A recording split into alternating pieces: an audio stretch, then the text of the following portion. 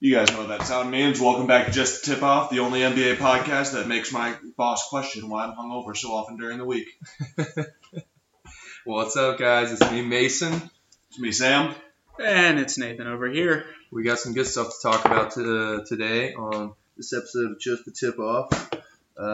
So we're just going to dive right into it. Panic? Do you panic or nah? That's the topic we're starting with. There's a couple teams that have got their fingers on the red button to evacuate, but we're not sure if they're going to do it. What do you guys think? Any teams come to mind? The obvious answer is the Lakers. Like everyone's been talking about the Lakers. Clearly, they did not come off to as hard a start as they wanted. LeBron's getting chippy. You saw him in the interview being like, "You don't want to be around when I lose my patience." And I think he was more like I think he was upset at the reporters. yeah, oh yeah. But he was in a bad mood. Well, he's coming off a lot. And here's the thing: is if reporters are going to put him in a bad mood, he really shouldn't have gone to the Lakers. Like he's now the most talked about player in sports. That's fair. That's fair. But I don't know. I think it's still a person. I think it's a little too early to panic if you're the Lakers. Because frankly, if you're the Lakers, your goals aren't that high.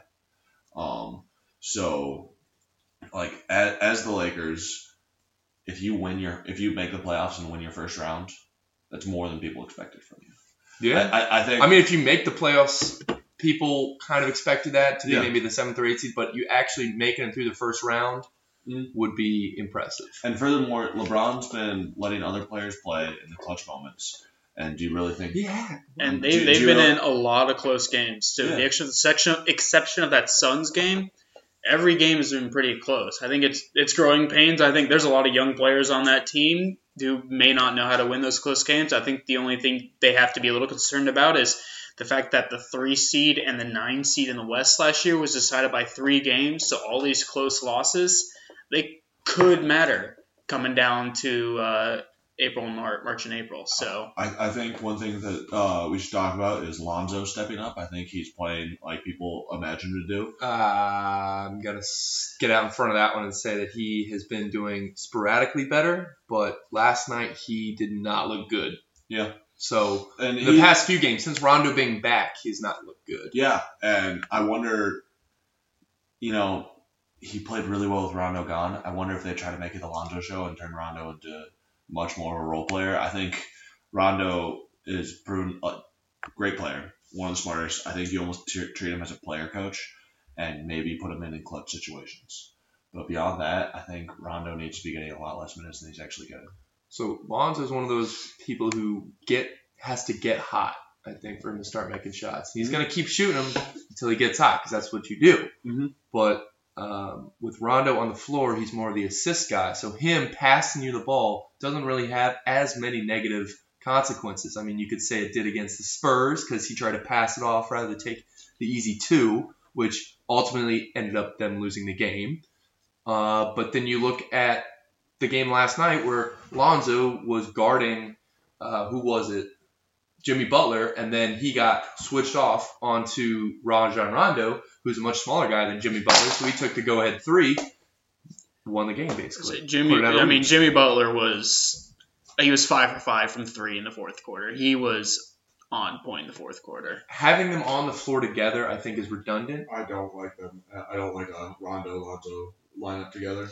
And I don't know why they even do that because Ingram and Kuzma both play the same position normally in the game. But you can have those two in the game because they're both proven scorers at that position. And they have a little more flexibility with guarding. They can guard the smaller guards, but at least Kuzma, depending on the center, can get down and guard a center. But you got 2 small guards on like that, both who really aren't big scorers at the moment right now, really hinders a team that already has struggles shooting the basketball.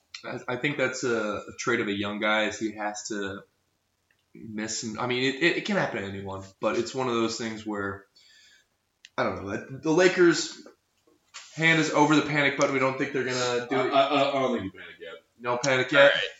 What about the Rockets? 1-4 right now. Yes, Chris Paul and Harden have only played 2 games together. I think they've both been out injury-wise. But the lack of depth there, I think, is is glaring. It is a little bit of a concern. But yeah, Rockets 1-4 to start the season. So the obvious question here, and this is something we're going to get more in depth later, but if you're the Rockets and you are starting to panic, you've already offered up 4 first-round draft picks for Jimmy Butler. I think Jimmy Butler obviously is going to pull your team back together. I think the Rockets, Jimmy Butler, is a stupid good team. They will have to give up more depth, though. They'll have to give up their backup center, Marquise Chris, and someone else. So any depth that they had would be... Do you really think you're going to miss Brandon Knight? No, but it's a body. It's a body. They're never going to play him. But it's still a body, though. The Rockets cannot play 82 games, only playing 77 players a game. They won't survive. They play more than 7 players. Don't be. If they trade the other 2 players away, those 2 they can still play. They still have more than 7 bodies. Quit being so dramatic. Exactly. No, but once they get to the playoffs, though, you're going to play no names. No.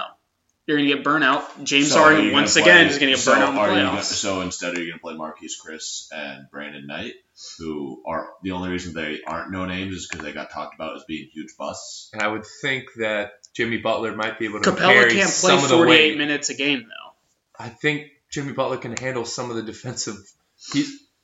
Regardless, I think they're fine. Yeah, I don't think they should panic either. I think they're fine, but here's their one idea of a panic move. Right now, the Timberwolves want those 4 first-round draft picks and Eric Gordon. Do you pull the trigger on Eric Gordon? Do you say, hey, we need to start winning fast? Do you say Jimmy Butler's worth these draft picks and Eric Gordon? Because that's their panic move, and it's not a huge panic because it's clearly an upgrade. But if you can keep 4 picks, though. 4 first-round picks. But is the Rockets, so those fourth-round picks are going to be in the 20s. Most likely. Yeah. They're going to be good enough there. Every single one of those picks, maybe one of them is lower, but they're all going to be in the 20s. They go to 2025. If you haven't had a first-round draft pick in a while, do you really think that you're... I mean, they have to have a first-round draft pick every other year because of the, what's it called, rules, the Pyatt rule. But if you give up half your first-round draft picks for the next half a decade, do you really think you're going to continue running this dynasty, especially when your second highest player is going to be 37 at the end of his contract? No. So the very least the next 2, maybe 3 are going to be in the 20s, and I think you see a serious drop-off after 10 in talent once you get to the NBA. Every once in a while you get a steal like Kuzma or like Jimmy Butler was. He was a low-round pick, but the talent difference definitely drops off once you hit the 20s. But then that's why you also have trades and you also have contract negotiations, cap space, all this kind of stuff that you can do. Regardless, we all think they aren't going to panic or they are going to panic. What do you think? I think they're going to panic just because of who Mike D'Antoni is as a coach. Mike D'Antoni is a coach who can't sit on his hands and ride it out. He has to make a move. Okay. Nathan, what do you think? Hit the red button? I think you wait to panic and also until you get all your players back healthy because they haven't really had a complete team yet. How many games until you panic? I don't know, probably another. For the Rockets? For them to not win another game. To not win another game? Another game. How many games? 3 or 4. 3 or 4? Okay, so less than 10. Less than 10 games until he hits the panic button. Until you got to change something up. And then if Harden and Chris Paul still aren't healthy by that point, then I don't know. That's something that you can't avoid, but... So... That's something to look at. We'll take it as you're not going to hit the panic button for another couple of days. Sam, you're hitting it? I'm not hitting it. I think Mike D'Antoni is. But me and Mike D'Antoni are 2 different people. I mean, they're scheduled. They got Portland tonight. Then they have 2 easy. Brooklyn, Chicago. And then you go Indiana, OKC, San Antonio, Indiana, Denver, Golden State. That's a tough spread of 6 or 7 games that a lot of those nights are, going to be very close, hard-fought games. If you're Thibodeau, are you watching the Rockets schedule saying, yeah, oh yeah. Well, I think another team that was supposed to be good who is not quite up to people's expectations, as much as I hate to say it, the Thunder, not doing great. I mean, they won. It's because Melo did so much for that team. Okay, they lost Melo. They lost Melo, who was a spot-up shooter. Who do they have to replace him? I'm kidding. Losing Melo lost them 0 value. He was such a defensive liability. He shot less than 28% from 3. Honestly, I think they're just because they added Reggie Jackson, which is a good pickup, but neither Reggie Jackson nor Dennis Schroeder play a ton of defense. So I think they're really waiting because I think they say Andrew Roberson is less than a month away from coming back, and him and Paul George really lead that team on the defensive end. Yeah. So they're giving up a lot of points to some bad teams. They let the Kings score almost 140 on them. Oh, that's right. Come on. That's the Kings are... Do we think that was an enigma night for the Kings, or do you really think their defense is that bad? A little bit of both, because I think the Thunder have been giving up. I think the Kings probably had a good night shooting. I mean, they did let Shumpert have almost 30 points. No one lets that happen. He was having a day. I think once they get a little more defense on the guard position, especially with how guard heavy the West is, it's gonna help. So I have a hard time believing, is Andre Robertson really the missing piece? He's not the missing piece. Why not? He doesn't need to be a scorer. No, he's fine. I'm not saying he's a bad player. I think he plays. There seemed to be an upward inflection in that. But no. Put it this way. Absolutely. Listen, when you look at them now, what's their record? They are 1-4. 1-4. No, they won a second game. I've got 1-4. Really? They're 1-4. Fuck. All right, so they're 1-4 right now, and to be a playoff team in the West, you have to be slightly above 500. So they are currently 200. Does Andre Robertson really add 300 to their win total? With games like these, I think he's going to add more with more games. Okay. Right now, he's got the same offensive talent as Melo does, but considerably better defense. Yeah. Exactly. So it's change. Change could be either good or bad. Okay. So I think he does. I'm also a fan, so claiming biased opinion. But regardless... something we didn't mention that was actually been going on this whole time is the Celtics-Pistons game. So if we actually react or something like that, someone says fuck or out of nowhere, that's probably why. Yeah, but it's currently 45-45. It's a pretty close game. I'm enjoying it. Andre Drummond is stepping up and playing great against Al Horford that last play. That's Harry hard. just missed a free throw. If you guys remember watching this game and are like, oh, I remember that play. This is where we're at. Just take up your time. So we talked about the Thunder not going to hit the panic button, in my opinion. I would. We got one panic button. Nathan, what about you? I think a couple more games because Westbrook is now back. He's only got 2 games underneath him since the injury, so I think you need to have a couple more games with Westbrook back to really see it. 82-game season, guys. 82-game season. Yeah. So, yes, but it's the West. We talked about every game exactly. matters. It matters. We talked about 2 teams who we thought were supposed to be good and ended up not. Let's shift it over to a team that no one really expected a lot from and has been living up to those standards, the Wizards. I don't say no one expected a lot from them. I was expecting them to be, I don't want to say not 1-5. I was doubting the hell out of them. I thought they were going to be. They did not look, because I thought, so I don't mean to say that I thought this, but I thought that Bradley Beal and freaking John Wall had so much trouble in the locker room and talking about other players having issues with getting the ball on offense and taking shots. There's just so much drama going on over there. Putting Dwight Howard into the mix. So he hasn't even played yet. Exactly. So from what I gathered, the only player they were having an issue with was Marcin Gortat, and they cleared that. And yeah, maybe later in the season they'll have more locker room issues with Dwight Howard, but if he hasn't even played yet, that's my point. They've got issues now. Beal and Wall are already calling out people in the locker room. Yeah, that has already been documented this season. Yeah, 7 games in. So here's the thing: is it was my understanding last year that Marcin Gortat was the problem, and they got rid of him, and they brought in Dwight Howard, and that you figure if Dwight Howard's going to bring problems, it might not even be till the end of the season. And so, but if you're already having locker room issues without Dwight Howard playing yet, panic right now. Yeah. I mean, what do you have to offer though? Think about every player who's good on the Wizards, aside from Bradley Beal, who, as far as I can tell, seems pretty level-headed, but I really don't know that much about. Basically, every player you can think of with the Wizards is known for being fiery. You got John Wall, you got Kelly Oubre, you got Otto Porter Jr., you got Markieff Morris, who's the more angry of the Morris brothers. Funny enough. Yeah, I would panic. And I don't know. I think you 1-5 now. You might still make a playoff seed in the East because you're in the East. But is that your goal? Is that what you want? They want to get beat in the first round. They want to compete, and they're not. I agree. I think it's time to panic. I don't know what they can do to try to make that team better. But let's play the other side of the coin. They made one big move this offseason. They brought in Dwight Howard, and he hasn't even played yet. And so maybe that's the piece they're missing. So maybe when Dwight Howard comes in, they got to at least wait for him to get there. What has taken them so long? I don't have. They get this in the offseason. Idea. I think it's an injury, but I'm not sure. Let's figure out why he's not playing, because that's we're wondering why they're not panicking or why they should be panicking, and they don't have this freaking guy. He is expected to make his. He had an injured back. Is expected to make his season debut this week. Okay. So give it a week, then panic. Look at Zaza Pachulia with the steal. Always looking for the assist. Zaza just attacked the basket, regardless. What the fuck? You gotta feed Blake Griffin because that's what sells tickets. Right. Someone's got to in Detroit. So the last, as you go ahead. I was gonna say, there's one more team. You know, we're talking about should you panic or not.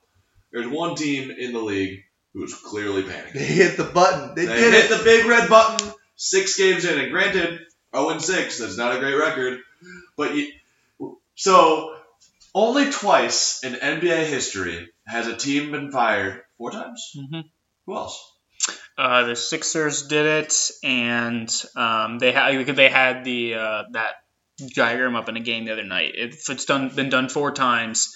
The Sixers did it once, and I forget what the other team was. All right. Well, only twice in my memory of the NBA has a team fired their head coach after making the NBA Finals the year before, and in the last 3-4 years, the Cavs have done it twice now. Goodbye, David Blatt, and now goodbye, Tyronn Lue.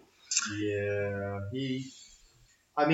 I kind of think Ty Lue was on loan with LeBron, to be honest. You said it yourself, Sam. He wasn't there to be the coach. He was there to quell LeBron and keep him in where keep him focused on what he needed to be focused on. Yeah. I haven't seen the coach of the Cavs. I haven't seen Ty Lue do more than sit on his chair and get like a dumb expression on his face during the games. He interviews well. He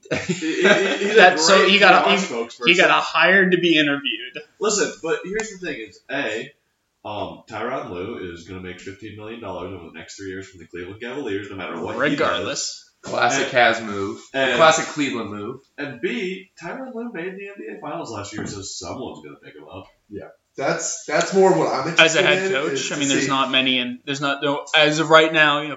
Early people can still be fired. There's no open coaching spots in the NBA right now. Well, we're also 6 games in. I know. And also sit for a little bit. Yeah. He's got a little bit of money coming his way. That's fine, because he's still getting paid like he's the coach of the Cavs. I agree, but it would not surprise me if he does not get another head coaching job in the NBA. It wouldn't surprise me if he did. Go to college. Exactly. He's going to get a job if he wants to. No, listen, Ty Lue, aside from his Cavs money, will be making 7 figures next year, and that is something I'm willing to bet a whole dollar bill on. Ooh. $1 crisp dollar bill. I will go to the bank and make sure it's new. Okay, well, if he's not going to be coaching the Cavs, that leads me to think, who is?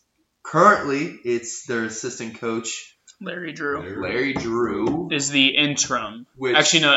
He didn't even want to be the interim head coach. He denied being that. He said, "I'm just going to be an assistant coach. You're going to be no head coach right now. I would either be the assistant coach or the head coach with a head coach contract." He said he did not want to be the interim head coach. Why would he be so against that? Because what happened to our last interim head coach? He took us to 3 straight NBA Finals. I don't know. I'm not Larry Drew. Ty Lue started as interim head coach. And granted, this is a very different team. This is a very different. You can't. But alright, it's a very different team because of one player. So it's a one-player different team. Who was the team? But that fucking player made a hell of a difference. Absolutely. No, I'm not. Trust me, I'm not diminishing the accomplishments of LeBron. But still, So here's what I'm saying. We tend to take our interim head coaches and make them head coaches. We don't tend to hire from the outside. Right, because you've had a coach on the court. So you now need a coach on the bench to actually do the job. So being that you need that person, you got to fire that guy who wasn't it.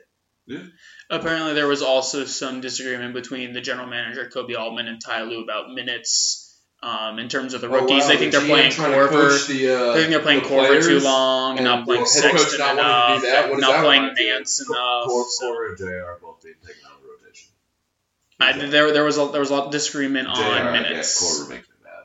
He still has a lot to offer. Yeah, Here's the thing is, if you're not even going to play Korver, why didn't you trade him at the beginning of the season? Because he's one of the few pieces we have that have value.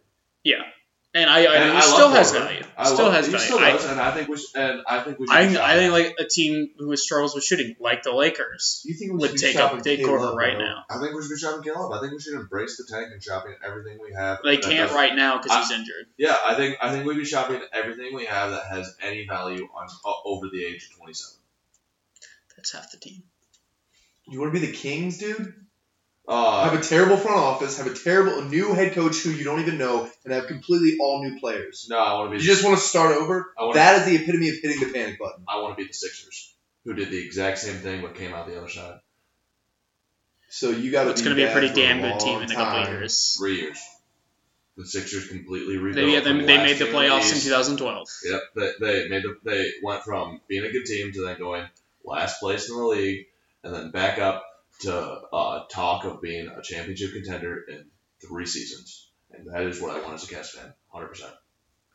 You got to nail the draft picks. Well, the Sixers have made Marco Fultz is still a question, but you cannot say that they didn't nail the draft picks on Simmons. They've had a good amount of first round picks, and they've landed some of them. They've landed some good ones. LeBron and Kyrie to be the best of overall. I think Colin Sexton shows some promise. Colin Sexton shows promise, but he's not a first overall. Technically, what the Kevin Sixers Love did. I think a first round pick. If we're gonna be frank, what the Sixers did is they got was Joel Embiid first overall. Yep. Was Ben Simmons first overall? And Mark Hall. They got first overall. 3 first overall picks. Oh yeah. 2 out of 3, I would say, have paid dividends twofold. And Markel Fultz still could. Still could. So that's Markel Fultz is good enough that do you think the Cavs can do that? Because if they try and they fail and they don't get all first overall picks. I can think of 3 first overall picks that the Cavs have had in my lifetime, and 2 of them have been outstanding build your franchise around players, and one of them has been Anthony Bennett. Andrew Wiggins. I say that's the question. We picked him up as trade bait. Technically, Kevin Love. So technically, Kevin Love was that first round. Which I'm very okay with that move. So fine, we had Andrew Wiggins, who we traded for Kevin Love, great move. We had Kyrie Irving, great move, and we had LeBron James, great move, and we also had Anthony Bennett. That's the only one. I feel like there's more than just that. Though in my lifetime, we've had 4 first overall draft picks that I'm aware of. I could be wrong, but I've been a Cavs fan since 2003 when I was 8 and LeBron came to the league, and I've been attention ever since, and that's what I remember. All right. Well, I'm not gonna look it up. So yeah, but yeah. So we started bringing it up. Does anyone have any suggestions who should take Ty Lue's place? Because I have an off the wall one, which Sean Miller, Arizona's coach, he's basically been coaching the NBA team because he pays his players. He's gonna get forced out, sort of like Pete Carroll did out of USC. I don't think he's gonna stick around to Arizona. I think DeAndre Ayton, everyone knows he got paid, and whether or not there's proof, I think it's a bad look on Sean Miller. But I also think he's a great coach. Yeah, did pretty good. Yeah, and so I think, he's around, and also if you're going through a rebuilding era, why not roll some dice on a coach like that? Because there's one thing he's good at, it's recruiting. Yeah, I mean, he can spot talent. He consistently brings Arizona to a top 4 seed in the NCAA tournament without having the biggest of talent pool. Don't matter, he finds talent, but it's not like he's pulling in like Duke and Kentucky. So the man knows how to coach basketball. DeAndre Ayton is the only first overall draft pick I think Sean Miller ever had. And then, but aside from that, he's had decent role players. Yeah, he's had decent role players, and a lot of players. There's a lot of players who are in the NBA who I don't think would be in the NBA if they didn't play for Sean Miller. Such as who plays great for the Knicks right now. He's a rookie. Alonzo Trier. Alonzo Trier wasn't even drafted, but now he's playing great. And do you really think that he would be doing this if he didn't play the Sean Miller system? I think he learned a lot from him. Yeah. I don't think him having say he gone to Duke, Kentucky would have hurt that. There's a lot more teams out there that where he got into there they wouldn't. Yeah. He wouldn't be here, but there are a couple other coaches in college basketball who can elevate a player's game. Obviously, it's big blue blood basketball schools. I'm not saying he's the only coach in college basketball who's an outstanding coach. I'm just saying he's the only one who's probably being pushed out this season. He's the one that everyone think doesn't have a job next year. That's for sure. It's not that off the wall. He's the player who's left who hasn't been coached out, unless you count Krzyzewski for Wendell Carter Jr. getting paid. I think they're going to try to. But that wasn't actually Coach K. It was an assistant coach, but I don't know. I think they're going to stick with their assistant head. Fuck!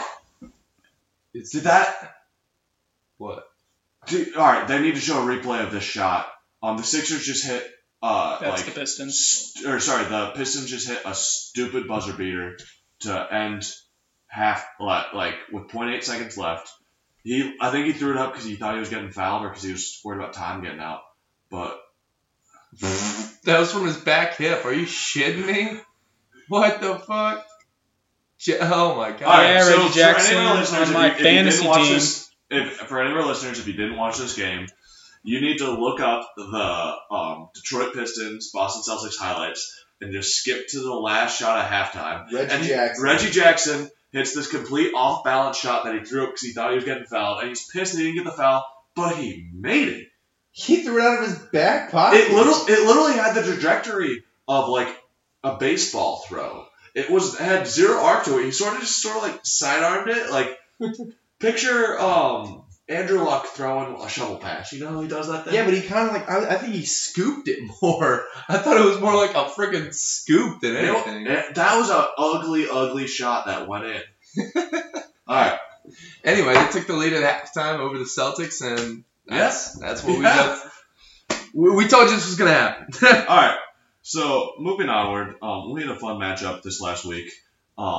The Bucks played the Raptors, the only remaining two unbeaten teams in the NBA, and both of them decided not to play their stars. So we had Giannis was a concussion. Giannis had a concussion. Kawhi Leonard was rest. And Kawhi Leonard was rest. So the Raptors easily could have just been like, all right, we're going to win this game, but Kawhi Leonard, but they didn't play him. Yeah. Here's the thing. What if Kawhi asked to be rest? Maybe he did. And the Raptors, what are they going to do? Say, no, you can't rest? We want to keep him here next year. We better keep him happy. There's no reason for them to say no. What if this was a temperature check for Kawhi? He's like, I don't really want to play this game. And they're like, all right, fine. He's like, really? Pop never let me do that shit. Yeah. But, all right. So, we got to see what are right now pretty much the two top teams in the East. In a weird scenario, but it's kind of fun. Play each other without their stars. And so I'm gonna run down the numbers real quick. So the Bucks beat the Raptors 124 to 109. So just by that, the 15 points. Yep, 15 points. The Kawhi-less Raptors are worse than the Giannis-less Bucks by one game, small sample size. So what we need to decide is this true? Is this true? And if this is true, do we think that the Bucks are actually better than the Raptors? Do we think that the Kawhi makes the Raptors that much better? Makes the Raptors more better than Giannis makes the Bucks? I don't know how to say that properly, but you get what I mean by more better. Yeah. Bucks bench, bottom line, Bucks bench is better. All right, how's that for alliteration? All right. Bucks bench, I think, is better than the Raptors bench. I think you hate the Raptors bench because you hate Fred VanVleet, but continue. All right, so call it a biased opinion if you want. I think that the Toronto Raptors have a lot of solid role players, but a role player needs to be a role player. Serge Ibaka did well, but you think Serge Ibaka is going to come out every night and put up 30? Are you kidding me? Serge Ibaka showed up for the first time in 2 years. Exactly. I think that the Bucks have a lot more young talent and a lot more talent ready. Dude, holy crap, Thon Maker I wouldn't say out of nowhere, but this guy is playing like Giannis. They're all the same. Thon Maker finally played like he was supposed to play for the last 2 years. Mm-hmm. They're the archetype of what Giannis looks like and plays like. They're long and lanky. Exactly, long, lanky, and Thon can actually shoot a three, which Giannis can too this season. But more importantly, he hit a Steph Curry 3. That shit was crazy. And that is all coming from the new coach, Mike Budenholzer. They brought him in. He was Atlanta's last year. He has put an emphasis on shooting more threes this year. They shot 45 threes in that game. I don't think they shot 45 threes in a single game last season. Yeah. They shoot a lot more threes. They brought in players who can shoot threes, bringing in players like Ilyasova and Brook Lopez helped that. I'm glad you for mentioned sure. both those guys, because you know what else those guys did? Get rebounds. Threes and rebounds. What do you want to do if you're shooting a three? Have a lot of guys to catch it if it misses. Mm-hmm. And that is perfect. That is one of a dangerous offense for me, especially on defense too. They're long, lanky, get a lot of blocks, get a lot of steals. That seems like then you get out in transition. So I want to see them play the Warriors so bad.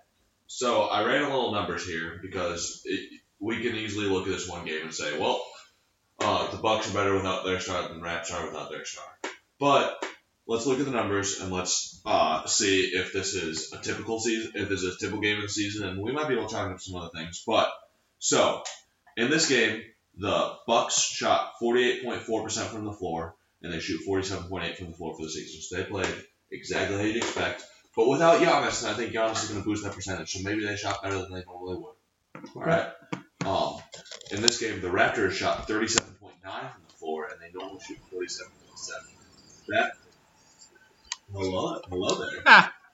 We have on technical difficulty.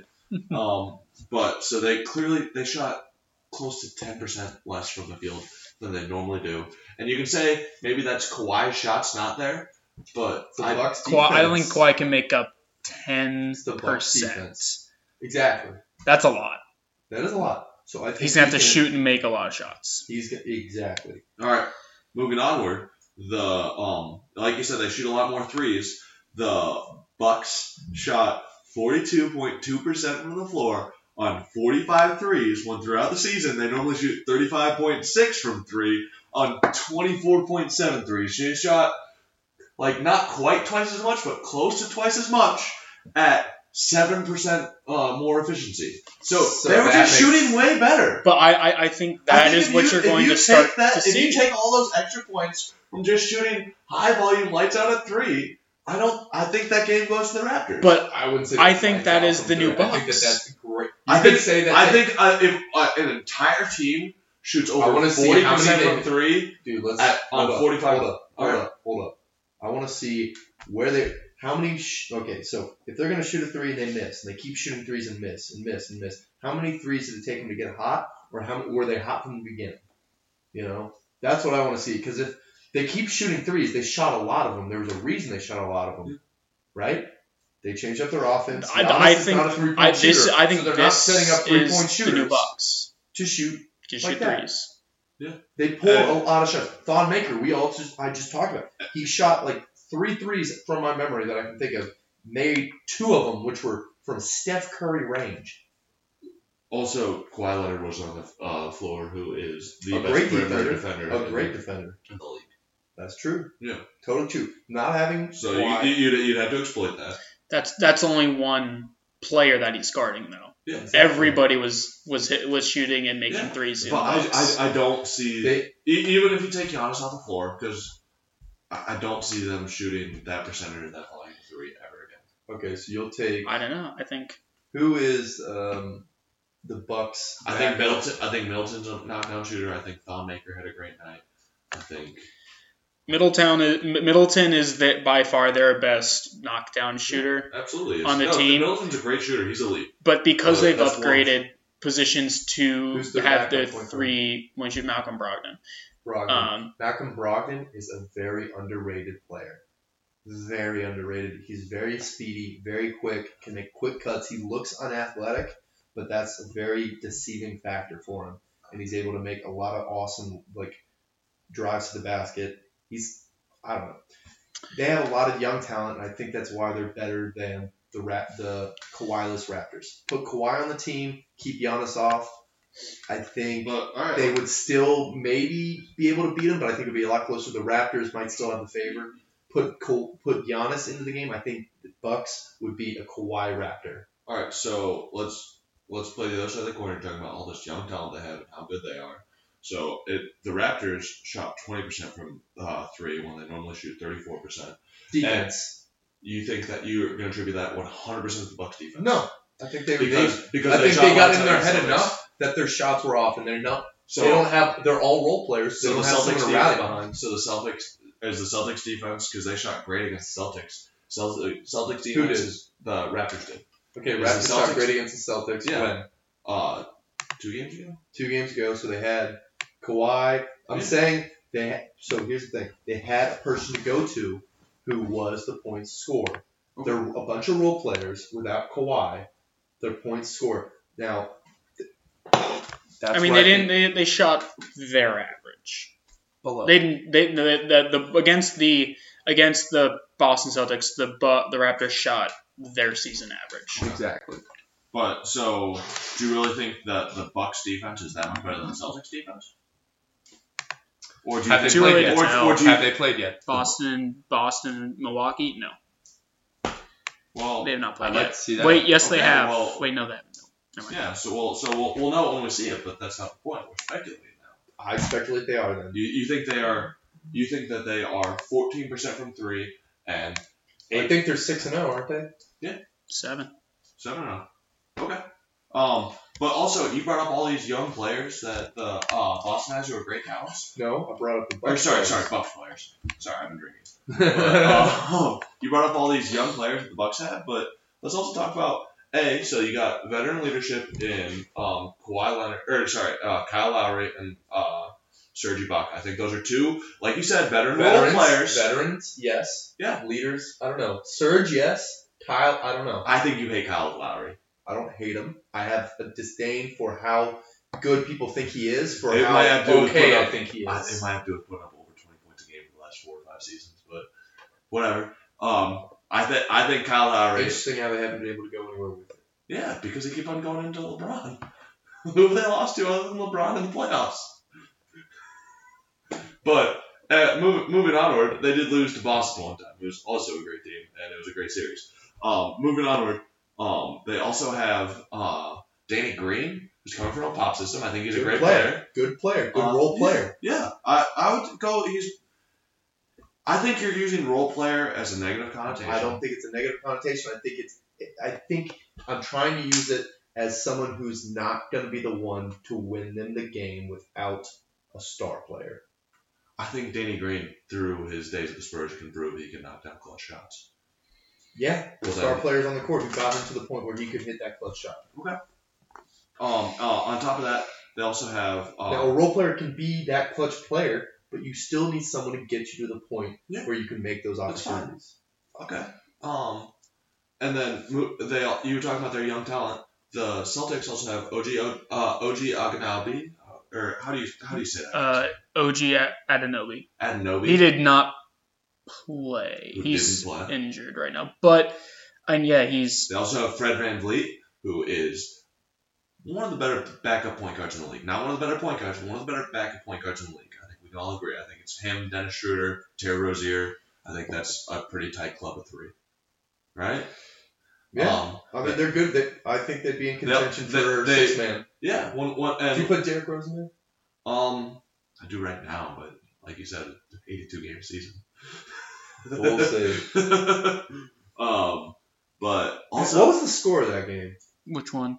The Bucks Raptors. 124-109. The 124-109. So 51 win. okay, so yeah, 15-point win. That still got me thinking though. That's pretty on par for scoring this season. But like last season, that'd probably be considered a high game, right? Well, Mason, I'm glad you asked. Oh, am I leading into the next topic? That sounds How did you do that? like it. So I was, looking over some scores, and I've been noticing there's some really high-scoring games. So I'm just gonna name off the 6 that looking through scores, I was like, wow. The other night, the Warriors beat the Bulls 149-124 in regulation. The Bulls 76ers 108-127 in regulation.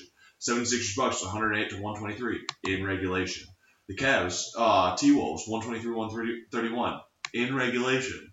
Pelicans Rockets opening night 131-112 in regulation. And lastly, Hawks Grizzlies 117-131 in regulation. There have been multiple overtime games that are all super high scoring, but that's overtime. That's what you got to take with it. But here's 6 high scoring games. Did you even include the Warriors last night? Yeah, 152. 152 to Mhm. 1. I thought they were 149 to 124 against the Wolves. That's what I started with. Okay, that's the one you started Yeah, with. 149 124. Regardless. Yeah. That's so freaking high. Yeah. That's so They scored high. 92 points and a half, which got me wondering, are we scoring more this year? Easy answer. Yeah. Absolutely. The average this season, the average team scores 112.3 points a game. Yeah. Yeah, That's a lot. so 112 points a game. Last year, the average team scored 106 points a game. So that's an extra 6 points a game per team. So that's extra 12 points a game. So I started to ask myself, why? All right.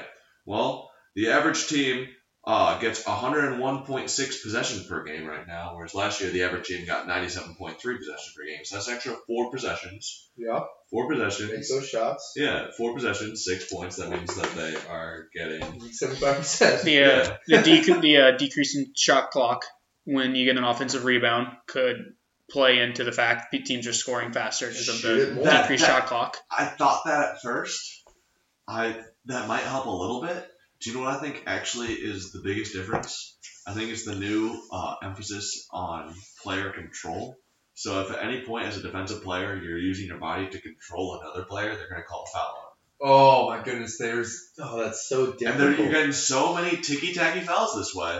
But A, you're getting more free throws that way. And B, defenses are just backing off. And so if you're able to just play fast and either go at the basket and either get your points or get fouled, why wouldn't you? And so I didn't write this stat down, but I know that there is this quantifiable more free throws per game shot this year. Here's 2 stats that I thought that were interesting. On top of these extra possessions, there's also 0.8 turnovers per team per game less this year. Less? Less. Really? Last year Wow. there's 13 turnovers per team per game, Okay. whereas now there's 12.2. So maybe they're taking the shot faster and not having a chance to lose it. Yeah, exactly. I guess The less you hang on to the ball, the less chance you have to lose it. There's also, I didn't write down the stat, but I read earlier, there's less passes per game. Interesting. Because they're just, Yeah. That would if there's less. Okay. Dude, dropping some knowledge. So, and then, weirdly, the effective field goal percentage is about the same. It's actually 0.002% less, but it's about the same. But offensive ratings have gone up, probably attributed to the less turnovers. Okay. So, I think last year the Rockets did something completely different. The Rockets were the first team in NBA history to lead the league in assists, but be like in the bottom half in passes. And they were really good about playing isolation ball. Yeah. And then getting it to an open player. You pull the help defense and you get to the open player. It's pretty simple, really. Yeah, no, But then, what did that lead to? So I think what that led to was they said, well, that's great, but when is help defense the most vulnerable? Transition. Yeah. And I think a lot of coaches had the same idea this offseason. They said, hey, what if we tried that? And you know what I think who does it the best right now? The Pelicans. Pelicans. The I would also Pelicans say the run- Lakers. The Lakers are doing it great, but can you really call it the best when you're not winning? I think you could say that aspect of their game is better than the Pelicans, but you're right that the Also Pelicans attributes are. to the Lakers having probably the highest points in the paint numbers than any other team. The Pelicans have the fastest pace of any team in the league right now. Yeah, they're shooting the ball fast. Weirdly enough, do you know there's a couple outliers, and one of them's there's a couple outliers. There's one that I remembered who was really surprising. They're ranked 19th or 20th in pace. They're a pretty slow team, but they're ranked number 1 in offensive rating, and that's the Atlanta Hawks. What? The Atlanta Hawks currently have the best offensive rating in the league. Dude, for real? Right? Well, the Atlanta Hawks. No, I mean they got some good players. So there's just some we weren't expecting this year. They were terrible last year, but they really kind of just restructured the entire team. Yeah, they made the most changes of any team. There's been so I read the stat over a week ago, so this might have changed. But as of over a week ago, 12 players have gotten minutes for the Atlanta Hawks, right? All right. 8 of them didn't play for the Hawks last year. 4 of them did. That's awesome. That is awesome. But so yeah, I just thought it was an interesting thing to look out for this season. And here's what I think is going to happen. I think, like anything else, people are going to come out swinging at the beginning of the season. It's going to lead to a lot. And I think what's going to decide the winning teams from the losing teams is who adjusts best and gets the best transition defense. And who doesn't get injured. And who doesn't get injured. Well, yeah. But, No, I understand we're not trying to like predict any of that, but I think that plays a big factor in who succeeds and who doesn't, because there's a lot of teams who have a lot of promise, and unfortunately their team gets riddled with injury, and that just takes them out of the running. Yeah. So that's definitely a possibility that does happen. and with faster play, you're going to get more injuries. Exactly. So Yeah. I think that's going to happen. Which teams can last the longest? Mhm. Who's going to pace themselves correctly? So we have these teams that are coming out hot. We have these teams coming out cold. But they're all playing faster, and they're making more shots and making more points. So they're increasing the scoring. But for last year, we had a lot of injuries. A lot of big name injuries. This year, I think we did a segment earlier on our injuries increasing or decreasing in the NBA, and I think they were decreasing slightly.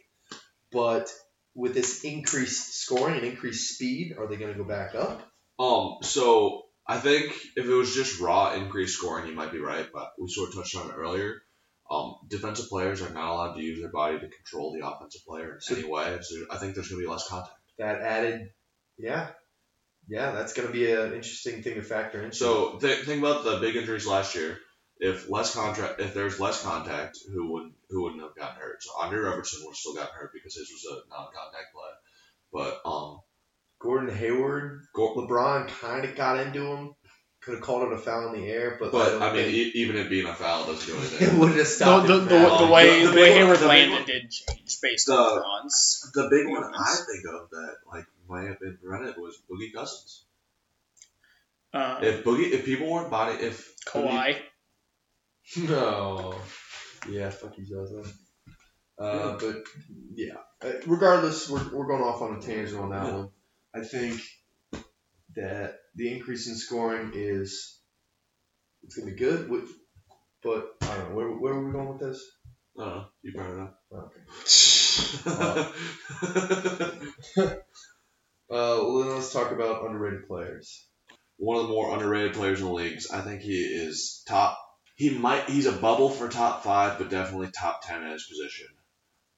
And that is Andre Drummond. I think Andre Drummond does all the little things the center does. I think Andre Drummond's stats don't necessarily reflect everything he does because I think he's one of the best defensive powerhouses as a center. It's really hard to show defense as a stat line. He's got a great defensive mindset, and paired with Blake Griffin's offensive power, they just really work out well, and I think that's why he's having a lot of promise. He's just being able to play off of somebody.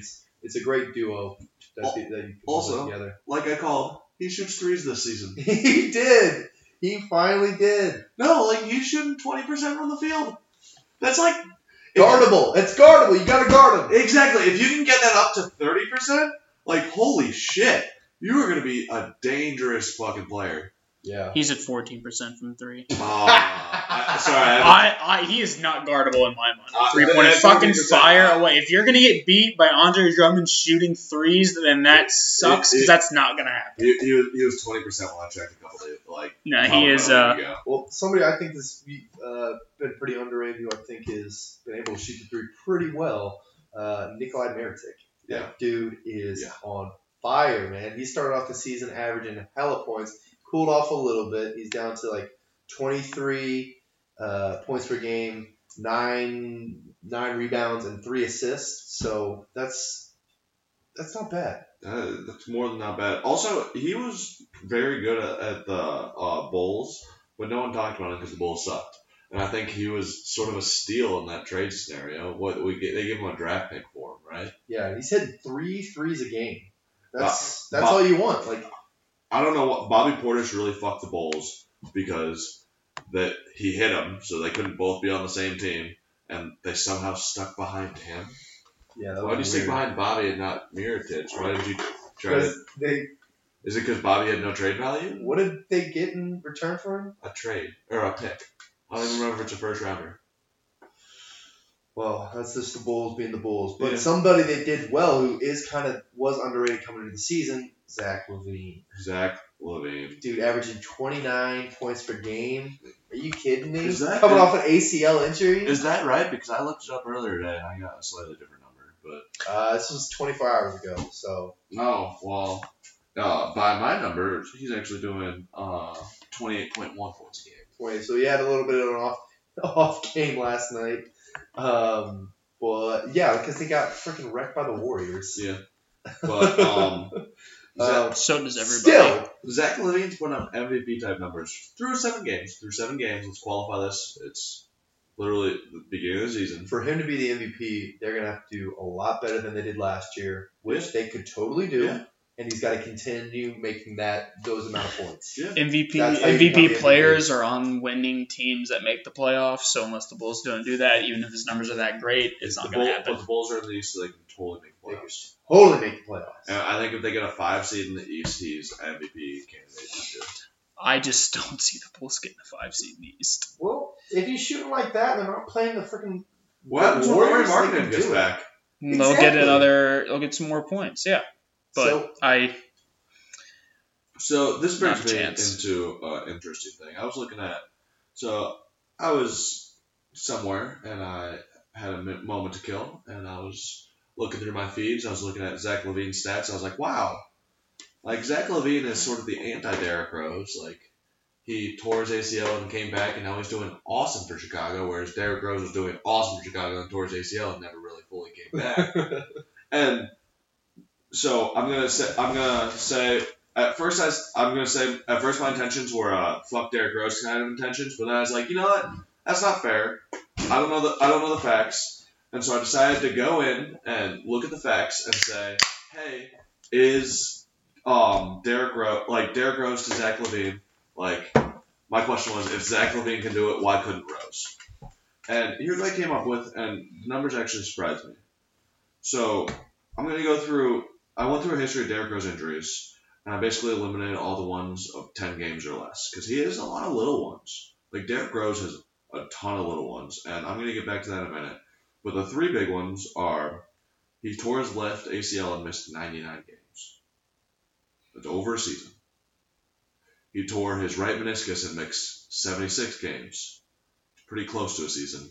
And then he tore his right meniscus again and missed another 20 games. So all in all, those 3 injuries right there, that's Cost him at least 3 games, Not- 3 seasons. 96 plus 99 is going to be 185. 195. Yeah. 195 is over 2 seasons right there. That's 2.5 seasons. From those two. So, Plus the other 20. no, that's 96 plus 20 plus 99. Oh, okay. 100. I got you. But Zach LaVine tore his ACL. Zach LaVine missed 35 games. Although you do have to look at timing of that. So Derrick Rose tore his ACL at the beginning of the season versus Zach LaVine was Derrick midway Rose tore his through. ACL in the playoffs. Then he missed the entire season. But okay, at playoffs, end of one season.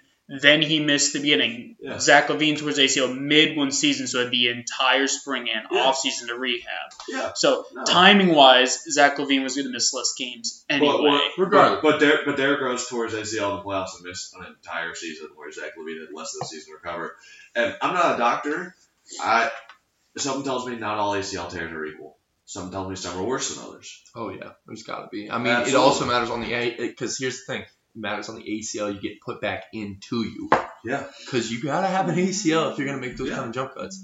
And we know from experience, we have a friend who had his torn ACL, who had the one from the cadaver they put in him deteriorate completely out of his knee. So he had to have another ACL surgery. So the quality of the surgery, the how bad it was, there's just a lot of factors that go into it, which I think played the most part. Mhm. But I think you have some other information, Sam? So that's all so just to put it in perspective, Zach LaVine now, after missing 35 games with an ACL, sort of having a down year last year, he's now averaging 32 minutes a game, which isn't a ton, at 28.1 points, Perfect. 5 rebounds, and 3.1 assists, shooting just shy of 52% from the field. That is perfect. Don't change a thing. You So got with that. yeah, and so that right there is exactly what they wanted out of Derrick Rose. Like that's a Derrick Rose type season. He's playing outstanding, but so the whole Zach LaVine versus Derrick Rose, I see the argument going one of two ways. I got a third way to throw into you after you bring up those two ways. Okay. So the way I see it, Derrick Rose obviously had more injuries, missed a lot more games, and like it's one of those things where the longer you're out, the more you're injured, the harder it is to come back. Yeah. And so maybe you can say, but also Derrick Rose is the only NBA player I know of who's ever no-called, no-showed a game. Remember for the Knicks, he just decided not to come one day? Yeah. Remember for the Cavs when he decided, I don't know if I want to play basketball for a while. And also, he had a bunch of little 1 to 2 game injuries that, like, I didn't write down or anything because I didn't think they were relevant. But the more I thought about it, my other argument is, what if Derrick Rose is just missing that mental toughness? Like, here's the thing. I want to lead into that. That's a possibility, but I think that might be because of the mental berate he's had in his season, because he was and is an MVP. He was the youngest MVP of all time. Exactly. Zach LaVine coming up has been a great dunker. He's a two-time dunker. Coming back to be the person where Derrick Rose had so much hype on him that I think when he finally fell from a greater height and got hurt harder. Yeah, absolutely. And so I think that might have something to do with it. Zach LaVine has been able to. He fell a little bit when he got injured, but you can still Sean Livingston that, and you can still come back, Paul George it, and on your way up is a lot easier. But when you feel like you've hit your peak, that's just hard to come back from. Like you never think you're going to be that good again. Well, little side note while we're here with Google and talking about horrible injuries. Nathan, can you Google for me whatever happened to Kevin Ware? You remember Kevin Ware from Louisville? Probably the worst injury I ever watched live. He transferred to Georgia Tech, played out his college career there, and hasn't done anything since. Hey, but good for him. Play it out, man. That is by far the most gruesome injury I've ever seen live. Like, that was... But, all right. Moving onward. We brought up Derrick Rose there for a minute. Yeah, we did. What's Derrick Rose doing this season? He's impressing people, I think. If Derrick Rose remains not a starter, he is my 6th man of the year. Do it. Lock me in. I like it. Comeback story. While we got Nathan on the Google, will you pull up his stat line real quick? I know he's playing ridiculous. I know he's had a couple of just complete breakout games. I think he's averaging 15 or so points. Yeah, off the bench on like 23 minutes. Oh, Kyrie is He's he's averaging 14 points, 28 minutes. Because he cut his hair. 4 rebounds a game, 4 assists per game. Yeah, so 14, 4, and 4 on 28 minutes off the bench. What more do you want from a backup point guard? Beautiful. Beautiful. I think he's playing outstanding. He blew up against Dallas, had a 28er against Dallas. Not only is he like putting up these like fairly like pretty good stats, very good stats, he's making big plays in big moments. And like the plays he's putting up, imagine vintage D Rose, but he finger rolls instead of dunks it, and that's how he's playing right now. He's figuring out, I think, how to not break his knees. Yeah, he's figuring out how to control his body so he can still make the explosive cuts he needs to make people think that, oh shit, this guy could totally take my ankles whenever he wants. They're playing a little bit softer D or a little bit harder D, allowing him to open up, get the score, or make the assist, which is all you want from your freaking backup point guard. That's perfect. I have one point of contention with him, which is my point of contention with his entire career, and I get it. He's a backup point guard. This isn't his role. But where's the defense? Like, he's also trying to not get hurt. Yeah, no, and I get that. But he's a former MVP, and he's also had a long history of injuries. But at a certain point, at that point, you got to be like, okay, I get where he's coming from. Yeah, no, I'm like. I think he's accepted that liability. It's like, if you want me on your team, I'm going to be somewhat of a liability. And that's what comes with Derrick Rose. But if I were GM and I had a backup point guard, like, when you got to give your backup point guard superstar considerations as far as, like, injury and, like, stamina, like, preservation. Yeah. To me, if I'm a GM and I have a backup point guard, I want a guy who's going to go out there and play 110%. every single play and not give up on defense. And you know what? That might be an unpopular opinion because a lot of point guards do. Mm-hmm. But I think that, maybe Tom Thibodeau is a good enough coach. He can hide him in the defensive scheme. But I think in order to be a player who can give up on defense, you either have to A, take very little money, good for Derrick Rose, or B, be a superstar type like a James Harden, a LeBron type. Yeah. But if I were GM, I'd think twice before signing a backup point guard who's like, oh, by the way, I don't But he has a goal to be. He has the aspirations and the desire to be what you want him to be. And for a veteran minimum, he's a great deal. Exactly. But you don't have to pay him a lot. You get what you want out of him. And he's still getting his ideas. And he's getting paid for it. That seems like a win-win-win right there. But I don't see him making more than a veteran minimum. I don't think he wants to. He's making it from Adidas, which will run out in how many years? It don't matter. No matter what, he's locked in. No, I'm saying it doesn't matter if it runs out or not. I mean, he doesn't need to make money. That's not an issue for him. Do you think he would have? I think he would have retired by now if it wasn't. I think when the Adidas contract runs out, he retires. I don't think he'll ever give up basketball. I think he loves the game, but when your body's taking that high level, when your body's taking that many tolls for that long, But why play at that high level if you're not getting that paid for it? Exactly what Sam just said. Guy loves playing basketball. Right. You can play basketball and not be in the NBA, right? I'm not in the NBA and I still figure out how to play basketball. I know, but I think the competitive nature in him wants to play against the top competition. I don't think he has that competitive nature in him. I think that's why you saw him no call, no show when he played with the Knicks. I think any professional athlete has a competitive nature, but when you put him up against, he needs a goal. Yeah. He needs something that he's fighting for. And I think right now it's that Adidas money. Adidas money. Those things coupled have been able to push him, but if it's just about one or the other, I don't think he does. Yeah, no, and honestly, I would not hold a single thing against him if he retired the second his Adidas contract went out. Because you're only going to be making the veteran minimum. Fuck it, Derrick Rose, you can be making more money in broadcasting. You can be making more money. Oh, you can be making more money as an assistant coach somewhere. There's plenty of ways you can. Colleges would pay you. There's plenty of ways you can stay in basketball to sustain your family, and I think it's for his not kids. put your body at the limit. And so if you're not making that, what is it, $130 million from Adidas over the course of his contract? He doesn't need money. Listen, you can say he doesn't need money. It's not about that, but I think you have to be making money. I think there's a pride thing in making money. I think if you're just hey, I have this opportunity to make this money, you do it or you don't. And I think if the money's worth it, you do it, and the Adidas money's worth it. But I don't think with the money he has, the better minimum's worth it. Yeah, it's like if someone asks you how much would it take you to do X? Yeah. You're like, yeah, I'd still do it for that. If you won, let me put it this way: if you won the lottery, would you still work? Because I still would.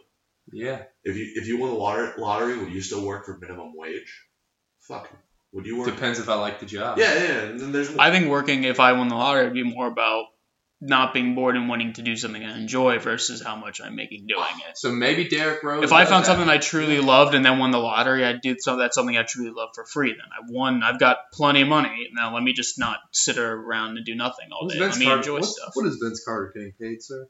Veteran minimum. $2.3 million, something like that. Well, then I think that right there explains it. He could be like a Vince Carter. I don't think Derrick Rose and Vince Carter come from the same cloth. Regardless, we'll find out when Derrick's contract with Adidas comes out. No. That was the only thing I'm making. If it's conceivable that you could be there just because you love basketball. You don't really care about rings. You don't care about money. 69 points, nice. Nice.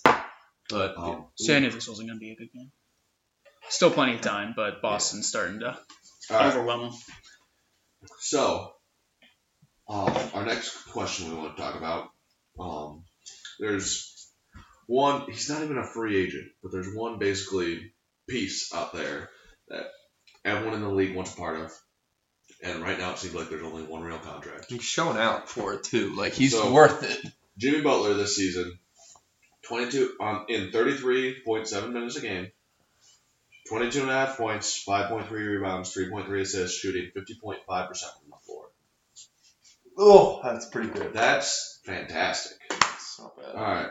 So right now, the only real offer on the table is from the Houston Rockets. It's their 2019, 2021, 2023, and 2025 first-round draft picks. Notice that they're staggered every other year because of the Stepayathan rule. And I actually think that takes a lot of value out of this. Because, yeah, it's 4 first-round draft picks. And when I first heard 4 first-round draft picks, I got excited. Like, yeah, the next 2 years are going to be lit. But you're still going to be getting draft picks from them in 2025. And so you're going to give up some win now for some potential later. Do you have any idea who the top draft pick in, let's say, the 2021 NBA draft is going to be? Fuck no, you don't. Fuck no, I don't. Depends. Fuck no, no one knows. It honestly depends on how long the best players stay on their teams. Because theoretically, that could be Zion Williamson if he stayed at Duke for 3 years. But he's gone after 1 season. Well, because we're in the one and done. So, and also, was it 2019 pick? Yeah, so you could pick him up. Yeah, 2019 theoretically. You could get Zion. So theoretically, this will be the Rockets pick. So it'll be in the 20s. Right. So that's what you got to think about. Yeah. If you're going to say that they're not going to pick him up because you don't know who's going to be good, I think the question of, by the nature of this game, by the nature of things and how they are, they're going to get better and better and better. Yeah. Recruits are going to be working harder and harder and harder. First-round draft picks. Exactly. I'm with you. First-round draft picks are first-round draft picks. They are inherently full of value. So for Minnesota not to take the 4 picks, I think it's them saying we've got how much more. How long do you think they have before they're really hurting for? Well, so here we sort of talked about it earlier. I think if the Rockets weren't 1 and 4, they'd be taking that deal. But they might be 1 and 5 here. They're down 20. Yeah, but I think they're sitting there. They're looking at the leverage and saying, "Hey, you need this more than we do." And here's what they said. They went back to him and said, "We want all that and Eric Gordon." So here's the thing: they proposed a counteroffer, so it's possible. Yeah, it's possible. So let's talk about what Jimmy Butler's actually worth. So I'm gonna put it up in terms of the Rockets. And here's what I do by the Rockets. You offered 4 first-rounders, and they wanted 4 first-rounders and Eric Gordon. I would throw up 2 first-rounders, a second-rounder, and Eric Gordon. You think I just have a hard time believing that the Rockets are willing to part with Eric Gordon, though. He brings so much off their bench, which I think they would significantly miss. But I know adding Jimmy Butler that helps them when their starting lineup, but I think Eric Gordon is just such a good player and such a key player on their second lineup. Yeah, no, but I also think the Rockets are really good at finding players. I have a system that they can always pick up free. Look at all the free agent pickups they made mid-season last year. Joe Johnson put up great minutes for him. Gerald Green put up great minutes for him. I'm missing one, but I know they had at least 3 good ones. I think that Mike D'Antoni is very good at having a system where you can plug and play different players and knowing what kind of players he wants to go after, and these are the type of players that get waived from other teams. And so I think, is he on there? At the beginning of the season. Okay. But regardless, I think you can sort of count on him to build depth, but you can't count on him to build starters because starters are players that teams don't give up. And so having an opportunity to get a player like Jimmy Butler and have a starting lineup. Let me just go through the starting lineup here because it's stupid scary. It's Chris Paul, James Harden, Jimmy Butler, PJ Tucker, Clint Capella. And Carmelo Anthony at the 6th, by the way. Carmelo Anthony at the 6th. Again, my issue is... At the 6th, I put in Gerald Green over him. Frankly, I put in... He's shooting really well. He's actually pretty hot this season. Carmelo is? Yeah. Okay, he's averaging 5 points better than Gerald Green is. Okay. Shooting... So he's doing exactly what we thought he would do. Shooting about the same as Green is right now. Okay. My issue, I know you guys don't believe it, is still the depth on them. I'm looking at their roster, and you're getting... So everyone we just named is the reason that they would be good, but when they do need to take Chris Paul and James Harden and Jimmy Butler, there's nothing there. But I think Ennis has been a bust. Michael Carter-Williams hasn't done anything. They had barely played Gary Clark. Their bench right now is is Gerald Green, PJ Tucker, and Eric Gordon is their bench. Are the only ones who can show that they can score. And even then, it hasn't been enough to make up for the times when 2 out of the 3 of Harden, Paul, and Butler are on the bench getting rest. It's not enough to make up for it. So here's something I've read from multiple sources, which I think is a long shot, but I think it'd be really cool. At the point the Phoenix Suns give up on being a playoff team, which could happen. Maybe they'll be a playoff team. I think going into the season they knew they weren't going to be a playoff team. I don't think that's the case. We were talking like they could be a sleeper team, but I don't know if they were ever really. But at the point they say, hey, we made a fun stab this year, but let's prepare ourselves for next year, who's the optimum buyout candidate? Trevor Ariza. Yeah. They could totally buy out Trevor Ariza, and if Trevor Ariza gets bought out, do you really? He has made his $15 million. Do you think the Rockets would re-sign him? He'd have to, assuming they get Jimmy Butler, he'd have to take the veteran minimum. No, yeah, he totally would because they're borderline Jimmy Butler needing to take the veteran minimum. That's how over the cap space they are after signing that Chris Paul contract. Listen, the cap space is a myth. You can pay if you're willing to pay. You can have whatever player you want on your team. I'm convinced. I know there's rules, and I just threw up air quotes, but I'm 100% convinced that if your owner's willing to pay, you can make whatever team you want and pay your players whatever you want. And yeah, I get it. Maybe you don't want to pay $500 million for an NBA team, but I think you're legally allowed to. You pay enough money. Why Yeah, I here's the thing is like luxury tax. The deeper you get into it, the more you have to pay. But if you wanted to, you could take how many? There's 14 players on an NBA team, right? 17. 15, then 2 two-way contracts. Yeah, so 15. There's 15. You could take the 15. If you really wanted to, you could take the 15 highest paid players in the NBA and put them all on one team and just fork up $1 billion. I'm sure there's a reason why you can't do that, but if someone had the means. I've read up on cap space, and from my dumbass understanding of it, I think it's fine. I think they'll let it slide. But also, why would you do that? Because do you know who's a top 12 most paid player in the NBA is fucking Paul Millsap. And I can think of so many players I'd rather have on my team. I mean, he's fine. He's good. But he's making it still doesn't take away from the point that you could build a team for. He's making like $30 million a year. All right, you're to his Atlanta contract. Continue. I am drunk. Let's move on to worth mentioning. Our segment we want to keep going is something that happened this past week that, this is just kind of worth mentioning. We can say a little bit about it, but let's not go into too much. My thing is Klay Thompson, man. We had to say it at least one point in this podcast. He just dropped NBA record 14 threes in one game. Not even a full 30 fucking minutes. Which, by the way, there has been over 150,000 NBA games played this year in the history of the NBA. 150,000. And only 2 times in less than 30 minutes has there been more than, what was it? 50 points scored? Here's why I don't believe that. Please check it. No. And I think that it's a victim of people didn't keep stats the same way they did in the day. But in less than that amount of time. So because there were people who played more and got more. But if Wilt scored 100 points in a game. That's what I'm saying. I knew exactly where you're going. Because he played more minutes, he played the full 48, then that means that he also could have had 50 points in less than but because he played more than 30 points. Exactly. Okay. Exactly. That's okay. So other people have gotten 50 points in 30 minutes, but then played more than 30 minutes? Yes. Okay. Then yeah. All right. Then yeah, I agree. So in less than 30 minutes, you got that amount of points and then stop playing. It doesn't stop it from being incredibly impressive. Right. They completely tighten it. Klay Thompson is one of those players. The Warriors they finally called upon him. In the past week they've had KD and Steph just combining for 60 points.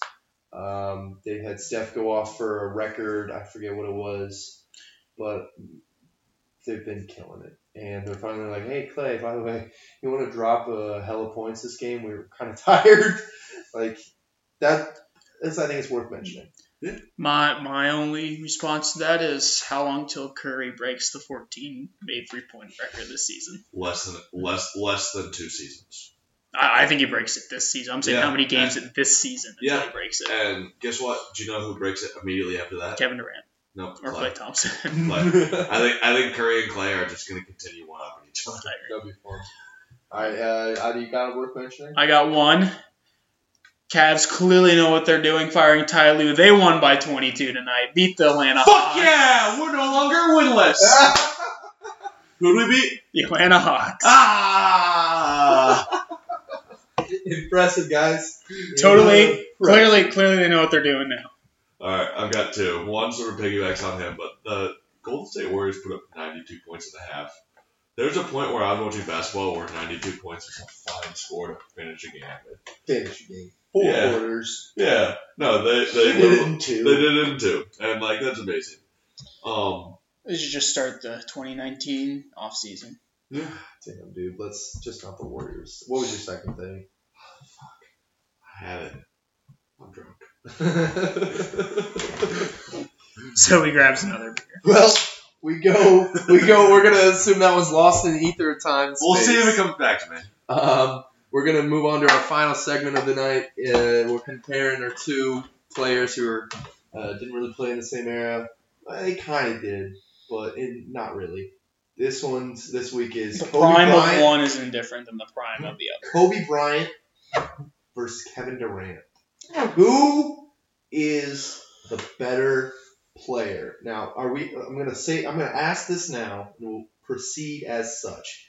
Do we want to proceed as who is going to be the better player, or who is the better player right now?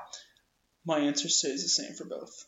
If right now one retired, one in the prime of his career versus both retired at the end of the Well, I day, know who my you're answer picking. stays the same. What about you, Sam? My answer. Does your answer So- stay the same or change in that sense? So I'm gonna give sort of a cop out answer. I'm gonna give both. I'm gonna say, all right, right now, I think Kobe is the better player. I think it's because Kobe at one point in his career had to step up and be the number one guy on his team. And don't get me wrong, Kevin Durant is the number one guy, has been the number one guy on both his teams, but not the end all be all number one guy. If he wanted to take a night off, he could put it on Russ or he could put it on Steph. I think he has always sort of been a high efficiency guy, but never a take over the whole team kind of guy. And Kobe has been a take over the whole team kind of guy. For And 2 of his 3 championships. yeah, and so what I'm throwing out here is I would argue almost 3 or 4 seasons. Kevin Durant. If you want to end your career better than Kobe, I think it's well in your wheelhouse. You're a free agent at the end of the offseason. Go somewhere bad and make them good. Yeah, that would be the final. That would Go be to the thing. Knicks. Go to the Cavs. Or go to the Bulls.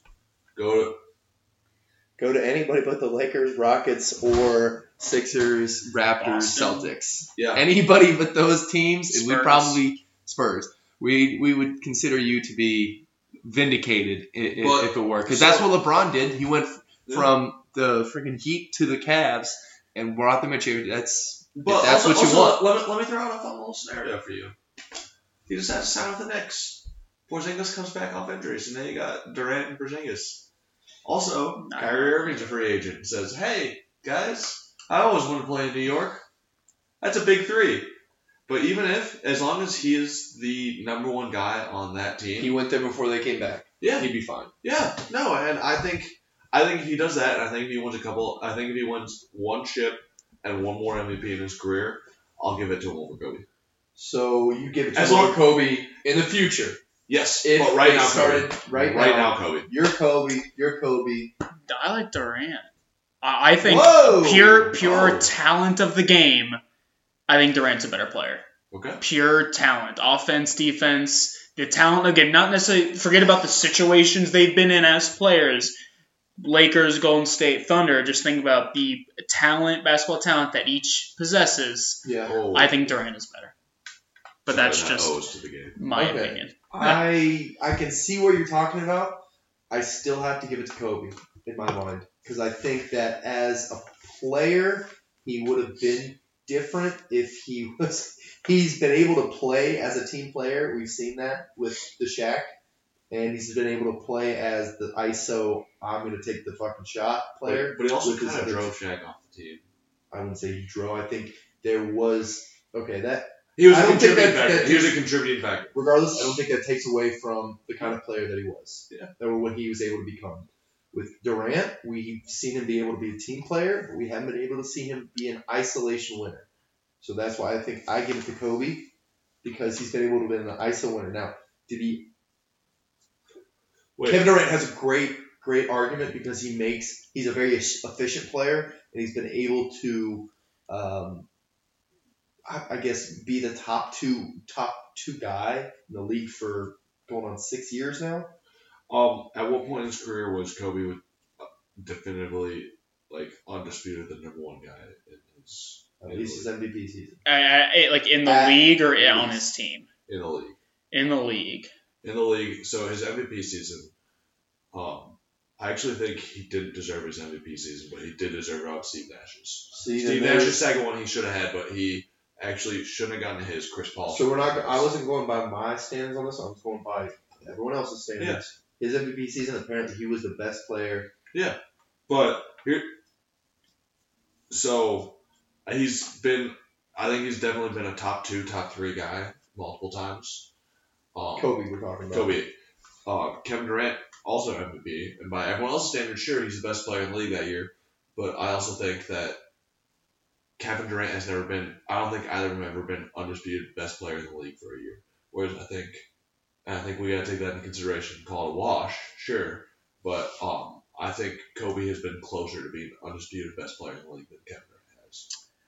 That's because there's a point in Kobe's career between LeBron and Jordan. Durant has been in the league as long as LeBron has, and ever since Durant's been in the league, LeBron has been the best player in the league. Take LeBron out of that mix. Because Durant was drafted in 05. Both players up, so then it would then mean... Take LeBron out of that mix, I think they both get about equal seasons. About equal seasons. I think Kobe would have more. If anything, I think Durant would have more. Because I think it's been a... He's been in more for... I think it's been a Durant-LeBron league for at least the last 5-6 seasons. And, Steph's awesome. And Kawhi's had that 1 year before he got hurt. But I think everyone's pretty much says, some people might win the MVP, but best player in the league is Durant or LeBron. Okay. I can see that. Yeah. It's because MVP is half the situation you're in. Half the situation you're in, half quarter the stats, 10% fan vote, and then I wish I could break media that down. hype. I think obviously that's why people think it's so hard for Golden State Warriors to win MVP, because do they really need that player to win games? No. No. That's why people think LeBron should have deserved the MVP every year he's been in Cleveland, because that, as we are seeing right now, that team is garbage. Hold on. They beat the Hawks tonight. Thank you very much. One more win than they do. The problem was clearly Ty Lue. No, I mean I think I believe in Larry Drew. I think that's why you're going to see. I think that's why the front-runners MVP right now are Anthony Davis and Giannis. Because take them away from their team, I don't think either are playoff teams. Or Kawhi. Kawhi, I think, should be up there too. He's playing. I think those are your top 3 right now. Who'd you say? Anthony Davis, Kawhi, and Giannis. Giannis? Are probably right now would be your MVP finalist. Hold on. I think you're right if you use the take them off their team argument. But by stats alone, I think we got to talk about another Steph MVP year. Because Steph is having a stupid good year again. No, he's not the most valuable player. We're talking about the stupid award. He's a great player. He might be exactly. top That's why the MVP is such an asterisk of award. Award, because situation. If MVP was based on stats alone, then Steph would be minus obviously Harden Westbrook. MVP is based on stats alone, or else Russ would have never won one. Fuck off. I don't know about that. That's not true. I disagree because they got a 5 seed in the Western Conference when it was just Russ. You take him off that league, that is a bottom 4 team in the NBA. No, that's a fair point, I guess. You take Russ off that team is nowhere close to a playoff. You're right. Because he was Literally. I, the team. no, but my only argument for why I was saying that was James Harden was on a more winning team, and James Harden, even though he didn't put up the triple-double season, possibly, I think that... We weren't going to give it to Russ again because he already won it for the triple-double. No, but I'm talking about the season Russ won. That's why LeBron hasn't had Yeah. 4 straight MVPs. Yeah, Exactly. Everyone was like, oh. But he's got the Harden. season... not based on stats. The season It's Russ not just won, based I think on- if he didn't get his stats, he wouldn't have won. I think if he didn't Okay. average a triple-double... I think if LeBron didn't average the points he averaged when he won his MVP, he wouldn't gotten it either. No, but fine. Like, let's just... So, what was in his triple-double, what was the lowest? Was it assists? Tatum. 11 rebounds, 10 assists, I believe. I'm just making this up. This could be wrong. But take it down to 9, but add 1 more rebound, so almost the same stat line. But I think if he didn't break history, he still would have won it. But I think because he had that narrative of stats, that's what gave it to him. So you just said that even if he didn't have that, he would have won it. No. I could, then I misspoke. What I said was if he had... So you're saying if he didn't have the triple-double... If he didn't average a triple-double... the MVP. Yes, but if say he puts up 9.8, say he puts up 1 more rebound, but 9.8 assists per game. But that's not an average triple double. I think that's James Harden's MVP season. So I think it had to do with his stat narrative because he broke history. Because I think the Rockets were clearly a better team, and I frankly think the Rockets needed James Harden. So we've already talked about how it's not just the stats; it's the situation. Yeah. Which is what I've been saying this whole fucking time. But You're just wanting to dunk on friggin' Westbrook. no, what we were saying before was, I could be wrong, but what we were saying before was it's stats and situation, and I said it can be stats alone, but I guess I was wrong. You're right. Regardless, is Kevin Durant better than Kobe Bryant? No, not right now. He could. I be. think so. He could be, not right now. You think he could be, he's not right now. You think he I think- is and he will be better. I mean, if he is now, he will when it's all said and done. I think Kobe's better. I think Kevin Durant has put himself in the circumstances to look better. And I think Kobe Bryant has stuck with the same team for 20 fucking years. Whether he wanted to or not, he was. Can't deny it. And so I think he is better. And that's it. So I think that's the closest we've ever had to a tie. I'm a 50-50 at best. You're a hard no, you're a hard yes. I think that's a tie. But also fuck Kevin Durant, so go wins. All right, with that, thank you for listening. Have a good night.